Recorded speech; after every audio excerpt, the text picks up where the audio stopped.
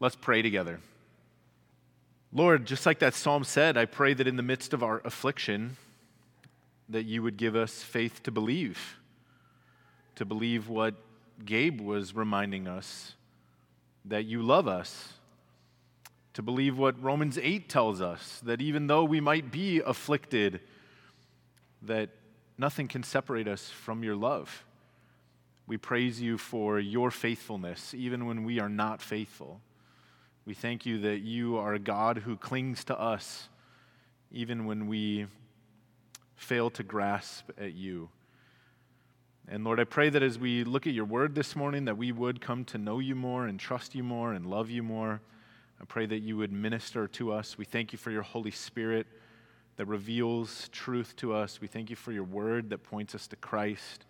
We thank you for your Son who died for us. Father, we thank you for your great love for us. So just minister to us this morning, we pray, in Christ's name. Amen.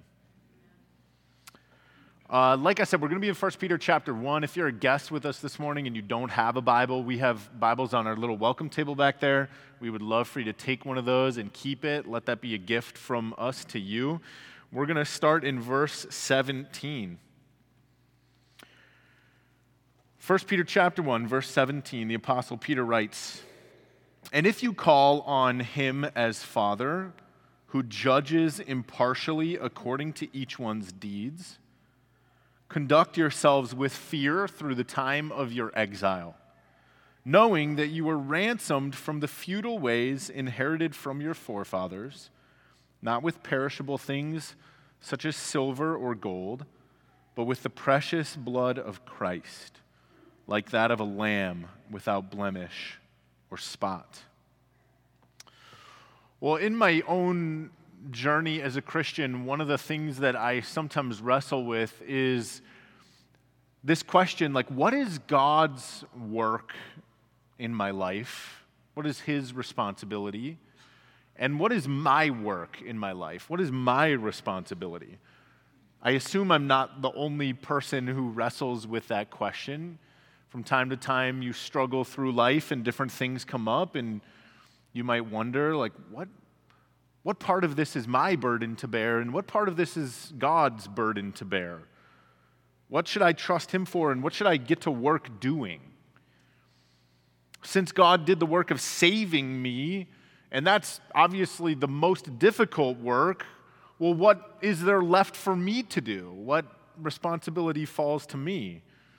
And if there's no responsibility, then what is the Bible teaching me about what it means to press on towards holiness, right? These are some things that I think as we walk through life, we wrestle with and we struggle through. And probably fully answering the question, like, what work belongs to God in the Christian life and what work belongs to us in the Christian life is a bigger question than we could answer in any one sermon, to be sure. But I do think Peter gives us a starting point to work through this question in these verses this morning. So let's begin with God's work as we find it laid out in this text. If you look at verse 17, Peter tells us that God judges everyone impartially according to their deeds. So part of God's work as creator, as Lord, as God, as judge, is to judge everyone according to their deeds. And he judges in righteousness because he is just. And he is the judge of all the earth. And that God is an impartial judge means that he judges everyone according to the same standard. He applies the same standard. He doesn't judge pastors different than people in the congregation. He doesn't judge Americans different than he judges Australians. He doesn't judge men and women differently. He doesn't judge young and old differently. God is an impartial judge. Nobody will receive special treatment under God's just judgment. He judges all men alike. So then what is the standard by which he judges them? What is the expectation that God has for people? Well, Peter actually told us that already, but it was back in verse 15, and we kind of looked at that a little bit last week. He says, as he who called you is holy, you also be holy in all of your conduct. So God's standard by which he judges all people is the standard of holiness. There's lots of different ways that we can unpack what God's holiness is. Jesus says, be holy, therefore, as I am holy. He also says, be perfect, therefore, as I am perfect. So God's holiness, in one degree, is his perfection. We could also say it is his complete and utter devotion to everything that is good and right and true. God is completely devoted to those things. We could say his holiness is his absolute hatred for everything that is evil or untrue or false or wrong.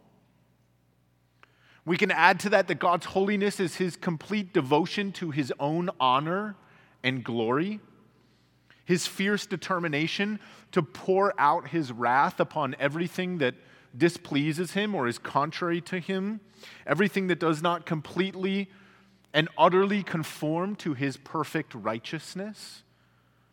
God's holiness means that he will pour out his wrath on those things. So judgment then is part of God's work. And perfect holiness is the standard by which God will judge all people. So how are you doing living up to that standard?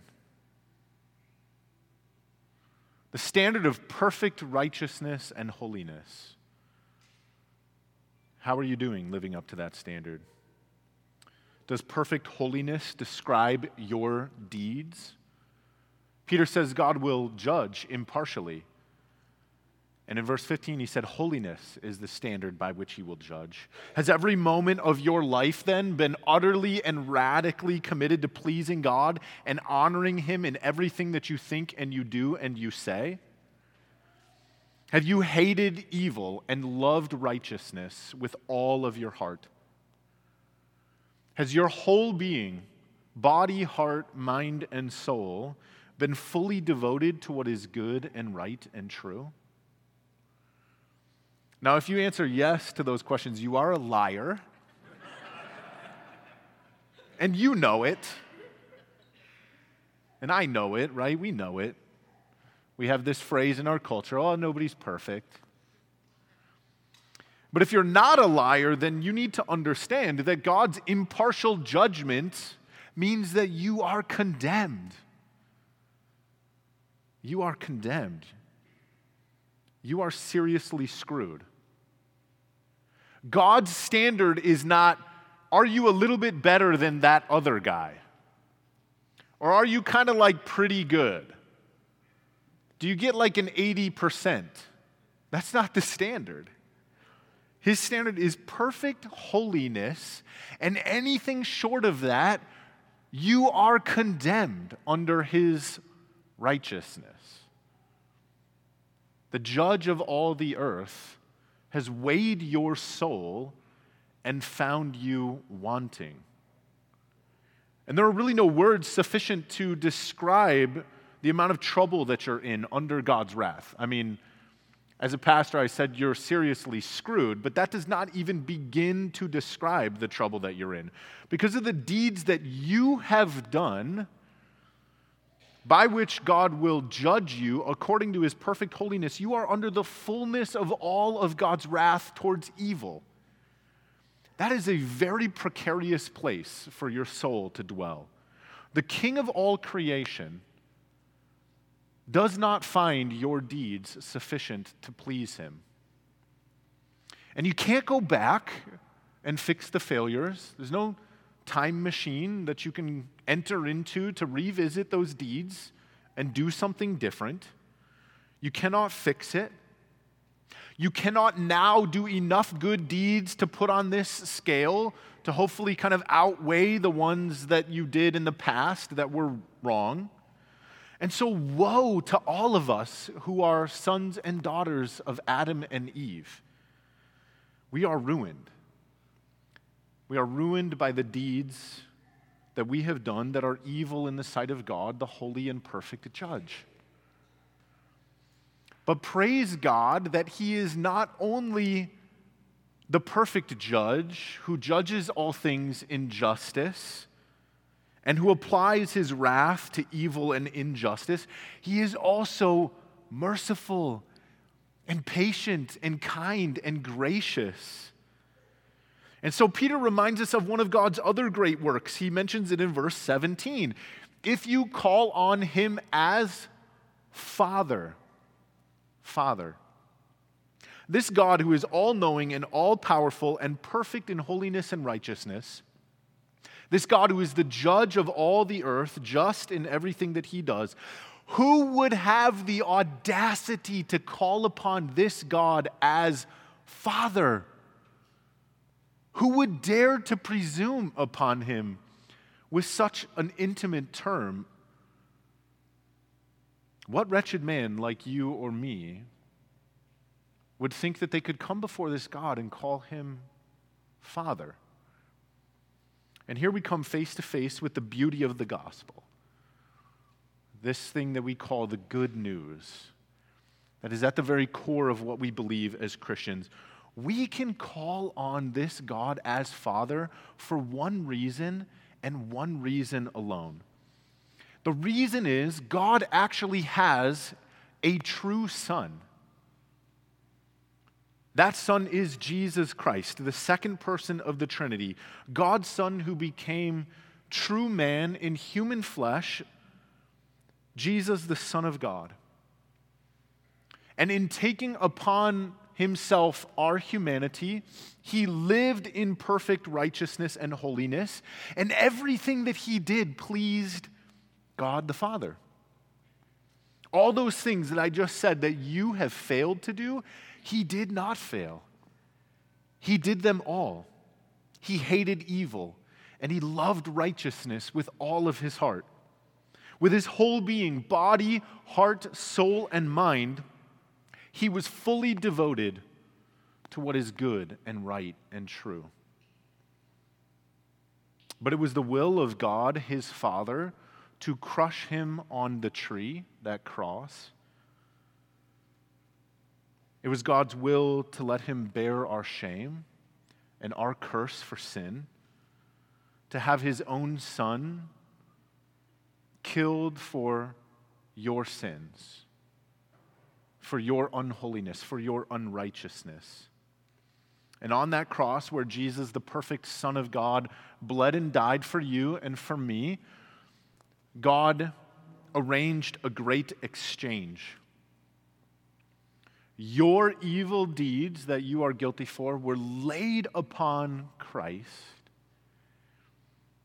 and his holiness was given as a gift to you in exchange. Christ suffered in agony, he bled, and he died in your place under the wrath of God for the deeds that you have done that deserve judgment and wrath. And in exchange, Christ gave to you all of the favor and the love and the blessing and the acceptance of his Father. See, each person will be judged according to their deeds. That's true. And that should terrify us. Either you will stand before God with your own deeds, and you will say, look, God, these are the things that I have done. And as a result, you will be condemned because you have fallen short of his standard, which is holiness, righteousness. Or you will stand before God in faith and you will say, God, look not at me, but look at Christ your Son, who on the cross bore my shame and my sin. Either you will stand before God and you will say, here are the things that I have done, and you will be judged. Or you will stand before God and you will say, here are the things that Christ has done, and I now wear his righteousness by virtue of his grace. And so by placing your faith in the deeds of Jesus, not in your deeds, but in the deeds of Jesus, then the evil of your own deeds is washed clean. Isn't that such a wonderful relief? It's too good to be true, isn't it? Except it is true. And you are made righteous by his work. And praise God for that. That should cause you to breathe a great sigh of relief. And then we get to our part. How do we escape from the judgment of this God who impartially expects perfection and righteousness and holiness from all men? Peter says it in verse 17. He says, call on him as Father. Cry out to God in humility. Lay aside your pride that might lead you to believe that you could do enough on your own. Forsake your own pathetic attempts to do the good deeds that you could never actually do sufficiently. Do what the psalmist did in our scripture reading when he cried out, "O Lord, I pray, deliver my soul." Christ has made a way on the cross that is God's work. Your work is to cry out, to call on him as Father, to repent and turn to this God who would gladly give you the gift of spiritual new birth, born again into the righteousness of Christ, instead of into the natural sin of Adam, your forefather. So God's work is to judge all mankind for sin, and his work is to save all of those who call on him as Father. Our work is to repent and turn to him in faith and to trust in the sufficiency of the blood of Jesus to make us a child of God. But I would say that our work, our part, it doesn't end there. It really kind of only begins there. Notice in verse 17 what Peter gives us. He gives us an if-then statement. Do you see it? If you call on God as Father, then conduct yourselves with fear throughout the time of your exile. This is a conditional statement. If this is true, then this follows. It's got a cause and effect relationship. Maybe I could give you an example like this. If there are no clouds in the sky, then obviously it's not going to rain today. Right? If X is true, then Y naturally follows. What Peter is saying here is that you cannot call on God as Father. You cannot repent of your sins and turn and trust in Jesus and then not live a changed life afterward. It is just the natural result of calling on God as Father that you would long to do what pleases him. Let me say it another way. You cannot call on God as Father and then go on to continually live in a way that would disappoint him or displease him. You cannot call yourself a child of God and then live with a character that is contrary to who God is. Your conduct should be full of the fear of God as you walk through this life, as you live out this time of exile, where you are not yet in the kingdom of God in its fullness, but you are left to dwell here in this land that is a strange place for us to be. Peter uses the word fear. Now, we might typically think of this word fear as a negative thing. And that's probably a reasonable way to think of the word. But we need to understand that the fear that Peter is talking about here connects with God's holiness that he mentioned back in verses 14 through 16. Peter does not have in mind here a fear that would lead us to think God might cut me off. God might cast me out. God might look at my deeds and say, "No, I've had enough of you. You don't deserve to be in my presence." That's not the kind of fear that Peter has in mind here, because Peter reminds us God has already done his work. And so the fear that Peter is speaking about here is awe and reverence for the holiness of God. It's not a fear that would drive us away from God, but rather it's an awe and reverence, a fear that would drive us deeper into God's great love and affection for us, deeper into fellowship with God our Father. It's fear, actually, that we would go anywhere other than into the presence of God. Fear that we might drift away from God our Father, not fear that we would draw close to this God. You know, when I was a kid, sometimes I would get in trouble. I know it's really hard to believe. You can't imagine it.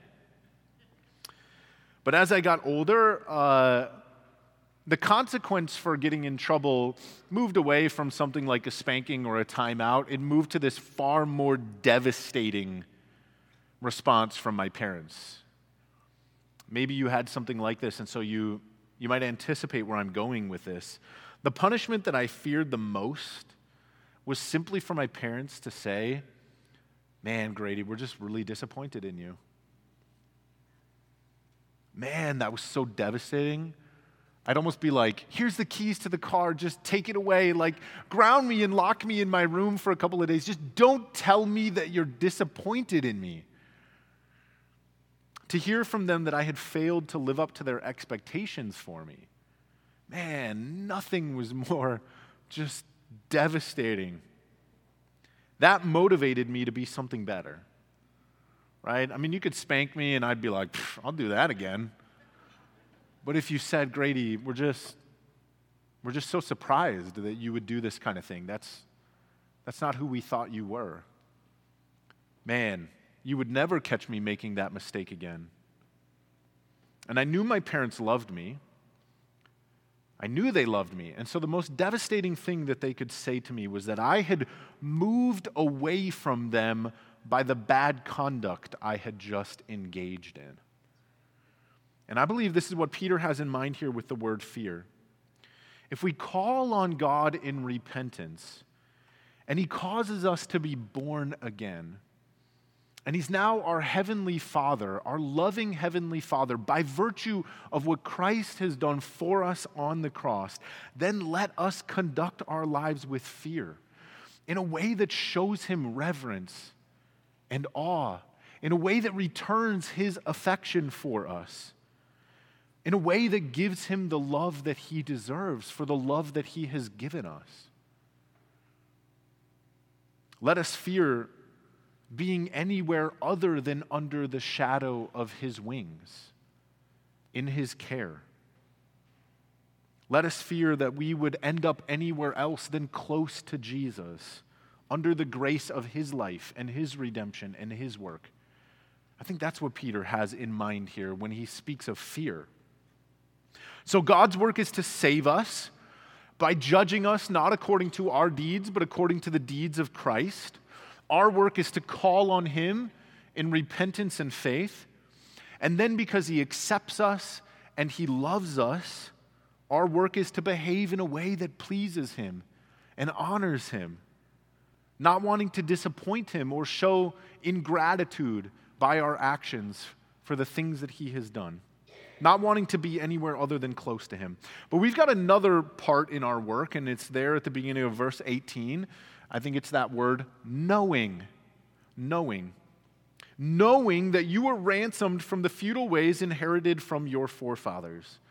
Now, we talked about this idea, I think, in detail quite a bit last week as well, but it's worth revisiting since Peter continues to talk about it here. Once again, Peter talks about our mind. He talks about what we know. He does not address our feelings or our hearts here. He calls us to know and remember what Christ has done in ransoming us. And friends, I really cannot emphasize enough that allowing our hearts to dictate the direction of our life is a very, very dangerous way to live as Christians.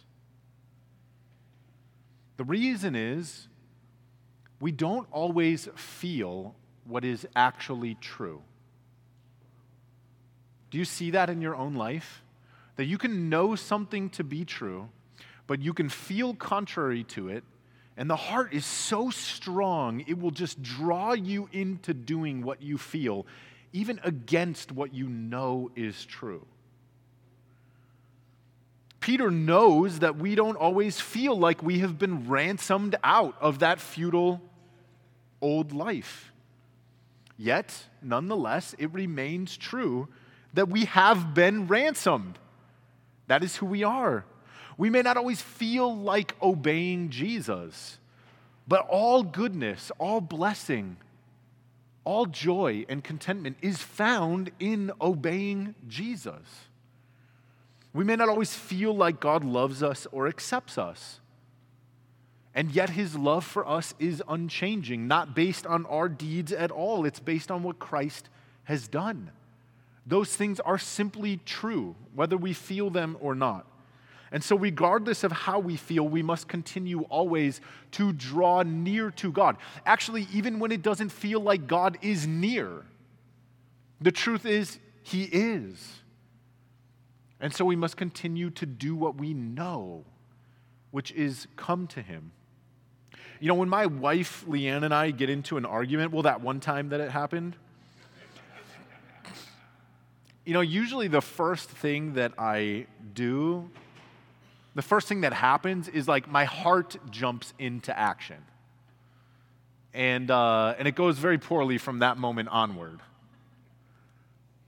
Right? Because my heart gets defensive. My heart puts up walls. My heart begins to feel attacked or like it needs to hide, or it feels shame. It refuses to accept responsibility, maybe for the things that I've done that are wrong. And so my heart tends to push her away, to distance her, or to distance myself from her.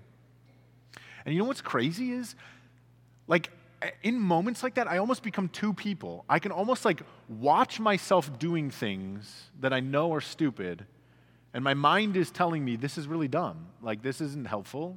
This doesn't solve the problem. But the pull of the heart is so strong.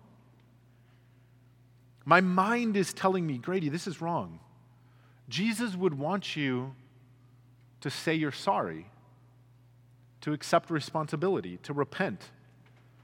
Jesus longs for you, Grady, to be at peace with your wife, not at enmity with your wife. God's desire is for you to humble yourself and to be patient and kind and loving in this moment. But my heart is so often prone to go the other direction, right?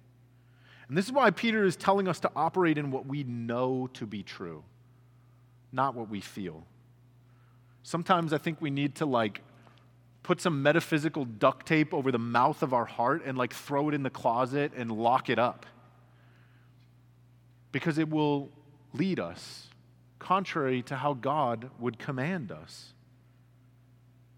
So Peter reminds us, we've been ransomed from the futile ways inherited from our fathers. Now, there are probably lots of futile things that we've inherited from our forefathers, but two important ones come to mind. They grow out of the picture of humanity that we get in the Old Testament. The first futile way is thinking that our deeds can actually please God and make him accept us. This is sort of the way things were in the Old Testament. If you do these things and you keep this law, then God will accept you. And as we discussed earlier, we have to understand and accept the fact we can never do enough good deeds for God to say, now I accept you based on the merit of your own work. God is perfectly holy and righteous, and anything short of that is not sufficient. And so to think that you can do enough good deeds to earn God's favor is futility. That is the futile way of our forefathers who tried to please God by their good deeds. But the other futile way of those who came before us is thinking that we can even conduct our lives with the fear of God in our own effort, in our own power, in our own strength. That is how weak we actually are. You cannot even draw near to Jesus with fear and humility without God giving you the power and the strength that you need to do that. You can't even actually know the things that you know are true without God being gracious to remind you and encourage you in those things. We have to be ransomed out of our prior foolishness, the futile ways of man. It's not enough to simply direct our hearts with our minds towards Jesus. We have to have Jesus do something radical to bring us to him. We have to be ransomed. And praise be to God that indeed that's what we have been. And so this is what we know. We know that obedience to Jesus is possible by virtue of the fact that we have been ransomed out of that old futile way of living. Now, keep your finger here in 1 Peter. We're going to come back, but turn with me to Romans 6.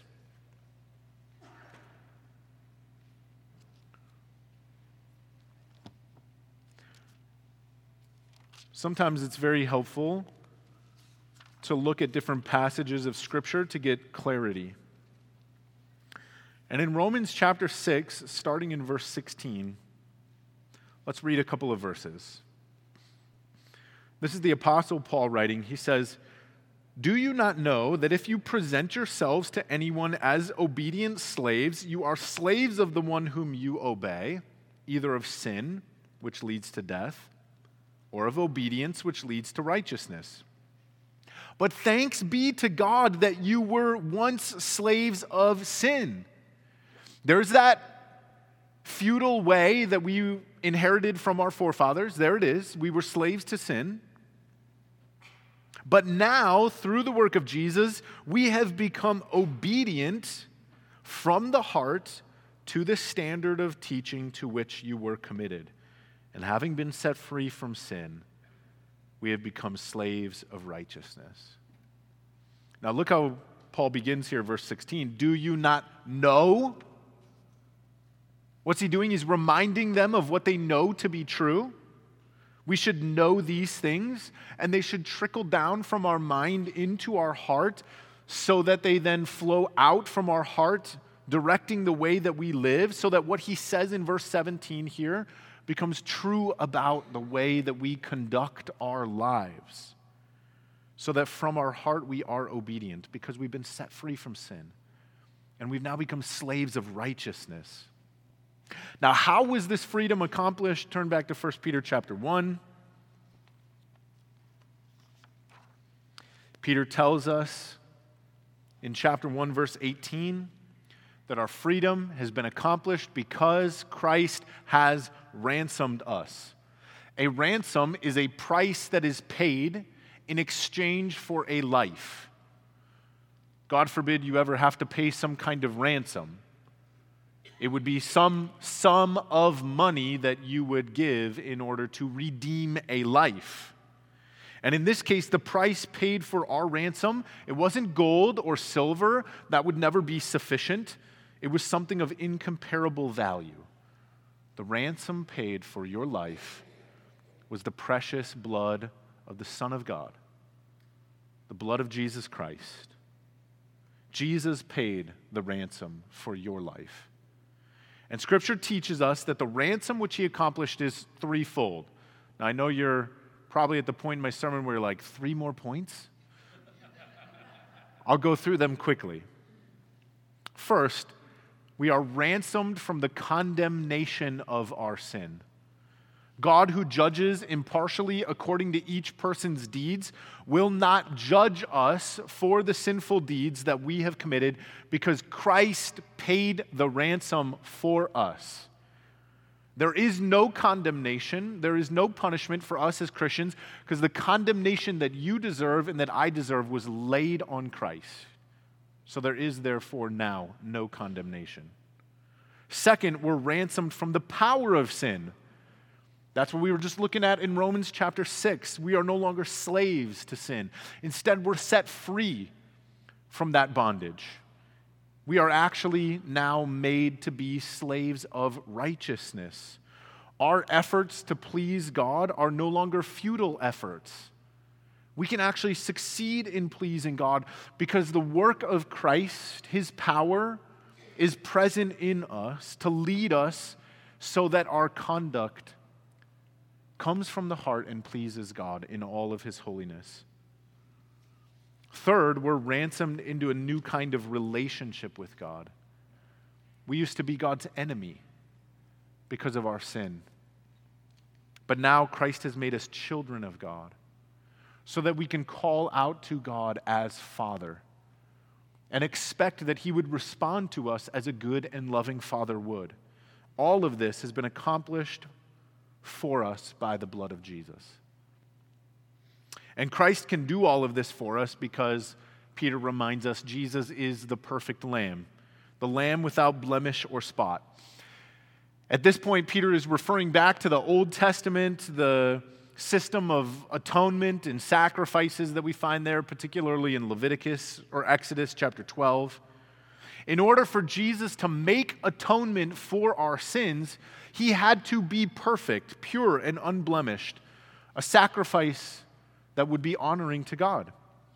And so in this discussion of ransom and the precious blood of Jesus Christ then, Peter's telling us that in this great exchange, Christ's life became ours, and our life became his. That's that great exchange. The Apostle Paul writes in Galatians 2:20, I love this verse, maybe you know it, I have been crucified with Christ, and it is no longer I who live, but Christ who lives in me. And the life I now live in the flesh, I live by faith in the Son of God, who loved me and gave himself for me. So our ransom goes far beyond just rescue, my friends. I mean, that alone would be glorious, to be rescued.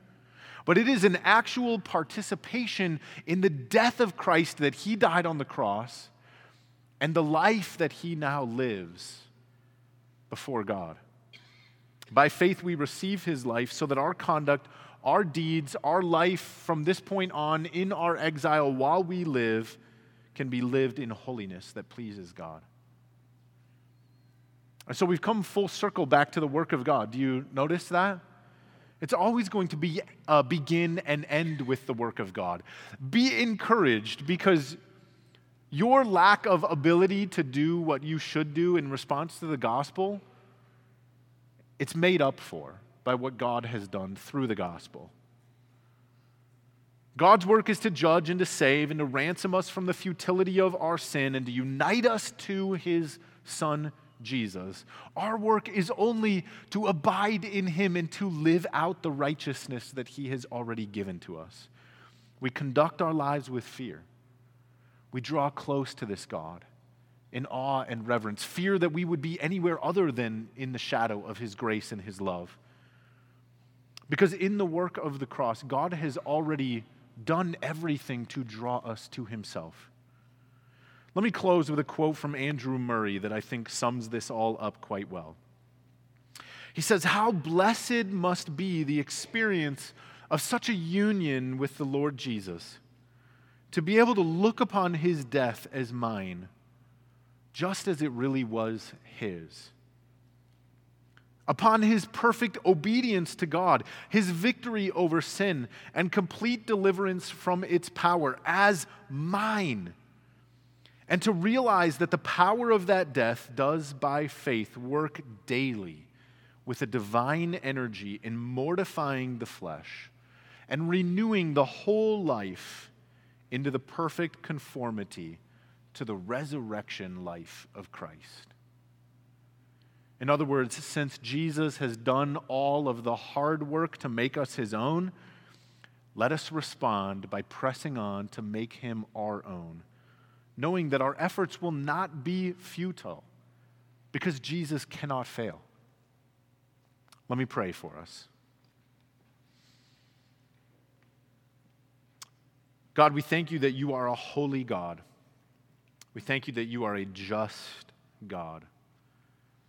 We thank you that you are a perfect God. We shudder to think what a God would be like who was less than perfect and holy and good and just. And so we thank you that you are who you are. You are the righteous judge of all the earth. And we thank you that by virtue of the work of Jesus on the cross, atoning for our sins, that we do not have to be judged according to our own deeds. By faith in Christ, we can be judged according to his deeds. We thank you that you arranged this great exchange. And I pray that our response to that would simply to be to call on you as Father, to trust in the work of your Son Jesus, and to conduct our lives in a way that would fear you, that we would honor you, that we would love you. And we thank you that every provision has been made for us. In Christ Jesus' name, amen.